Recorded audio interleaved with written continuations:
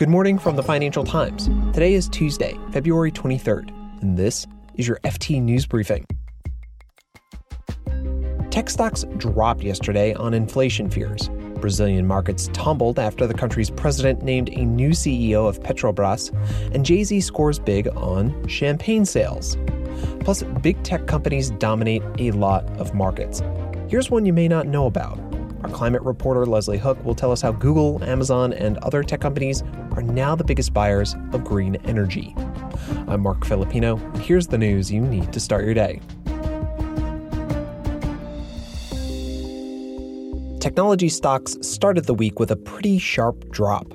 The Nasdaq fell nearly 2.5% on Monday, Apple fell 3%, and Amazon dropped just over 2%. The tech sell-off was fueled by fears about inflation and rising long-term interest rates. Rising long-term rates could lower the present value of future earnings, and that undercuts a lot of the justification for the sky-high share prices of high-growth tech stocks. The yield on the 10-year Treasury note rose to 1.37% as investors continued a bond sell-off from last week. Yields, of course, move inversely to prices. Inflation concerns are linked to President Joe Biden's proposed $1.9 trillion economic stimulus package. Some fear it could push up prices. And the big question is whether that will push the Federal Reserve away from its ultra-loose monetary policy. Today, Fed Chairman Jay Powell delivers his semi-annual testimony before Congress, and investors will be watching for clues.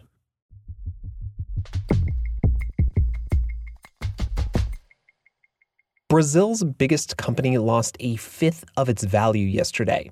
Investors dumped shares in Petrobras, that's the state-controlled oil company, after Brazil's President Jair Bolsonaro moved to replace its chief executive with an army general who has no experience in the oil industry. I reached the FT's Brazil correspondent Michael Pooler to find out what's going on there. So this is a really big deal over here. Petrobras is one of the country's biggest businesses. It's a big employer and it's a strategic company because it has a monopoly over oil production. Now, the reason that Jair Bolsonaro decided to do this, it comes down to fuel prices. Now, Petrobras has been increasing prices in line with the international market. And this has sparked a lot of protests by truck drivers who only a few weeks ago were threatening to go on strike. And they're seen as part of the base of President Jair Bolsonaro.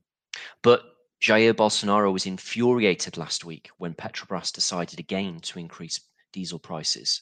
And this is why then on Friday night, after the market closed, he posted on social media that he had chosen somebody to replace the CEO. Bolsonaro takes charge. He replaces the head of Petrobras. What are investors worried about here?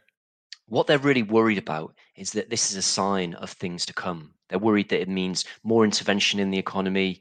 They're worried that it means political meddling, really, with some of the businesses and the regulations. Now, Bolsonaro, when he came to office 2 years ago, he had this platform of economic reform.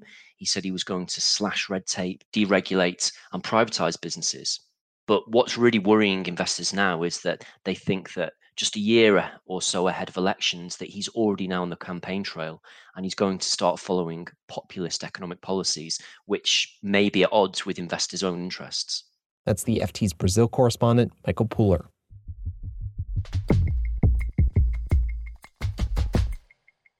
We've been talking a lot about how big tech companies like Google and Amazon are under regulators' microscopes because they're so dominant in areas like search, online advertising, and other high-tech industries.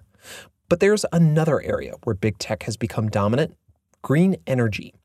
They're now the biggest corporate buyers of clean power. The FT's Environment and Clean Energy correspondent Leslie Hook reports on this, and she joined me to talk more about it.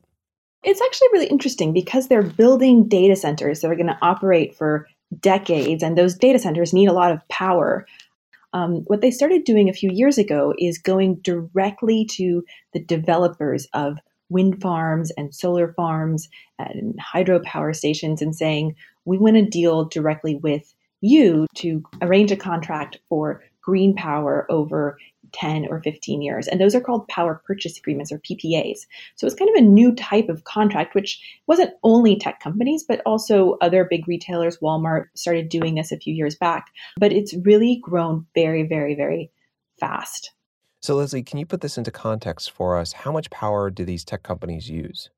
Well, not all of them disclose their electricity consumption. For example, Amazon doesn't say how much electricity it uses in a year, but we can look at their sustainability reports and look at what they all do say and conclude that it's at least as much as, say, the country of New Zealand or the city of Hong Kong would consume in a year. So that's kind of Google, Facebook, Amazon, and Microsoft combined. Now, we've been talking about these tech companies as a group, but there's quite a bit of competition between the three that we're talking about, Amazon, Google, and Facebook. How did this competition start? Well, it's actually, I think it's maybe one form of competition that's sort of good. It's a little bit of a race to be greenest. And that's partly driven by a desire to keep employees happy. I think it is probably also sincerely altruistic as well. Like Microsoft founder Bill Gates just wrote a book about climate change. So it is clearly something that leadership does care about. But what we've seen in the past 2 years is that each tech company kind of periodically will come out with a new target, a new ambition, and find some way in which they will be the greenest. And they use slightly different yardsticks, so it's a little hard to measure them next to each other. But they're clearly all trying to race to cut their emissions as fast as possible. How do environmental activists rate these companies in terms of green energy and general climate responsibility? Well, actually, fairly well. I interviewed a campaigner at Greenpeace for this piece, and he had some pretty nice things to say about what they're doing. One area of concern, though, is that the tech companies do work with oil and gas companies. There's lots of applications for machine learning and AI in extracting oil and gas. So that's one area that activists and employees are really focusing on, asking the tech companies to design policies that will mean that they won't be working with any extraction of fossil fuels as a client. Have these tech companies shaped the development of clean energy in the U.S. as a whole?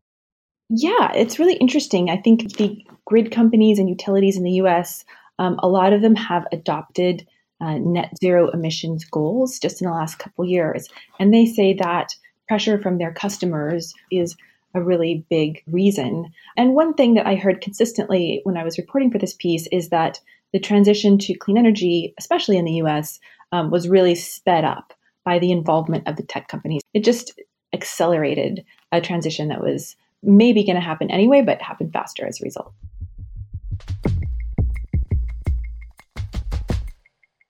Jay-Z, he's got 99 problems, but champagne ain't one. The American rap artist and businessman is teaming up with luxury brand conglomerate LVMH. Jay-Z already owns a small high-end champagne company, Armand de Brignac, and yesterday, Jay-Z announced he'd sold half of it to Moet Hennessy. That's the champagne brand owned by LVMH. I asked the FT's Paris correspondent Leila Aboud about the deal and what's in it for Jay-Z. Once they jointly own it, he will benefit from their access to grapes, for one, because there's a limited supply of grapes from the Champagne region. So if they wanted to increase the volumes of Armand de Brignac, he needs access to grapes. So it could bring him that. And I think they've also said that it would lead to a global distribution agreement. So let's say if they want to take the brand to new countries, LVMH sells all over the world, and Jay-Z's brand would benefit from that. And what about for LVMH? What's in it for them?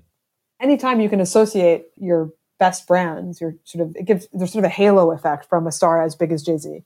I mean, if you just think about it, he's married to Beyonce. Any event they show up as is going to be, a red carpet by definition. There's a lot of sort of potential collaboration that he could have, or, his wife could have with the LVMH sort of group of brands. So, I think you also can't forget that LVMH, lots of its brands sort of have an older, whiter demographic. And they are trying to sort of change that a little bit. And one way to do that is to kind of team up with prominent Black business people. Leila Aboud is the FT's Paris correspondent. Thank you, Leila. Thank you. You can read more on all of these stories at FT.com. This has been your daily FT News Briefing. Make sure you check back tomorrow for the latest business news.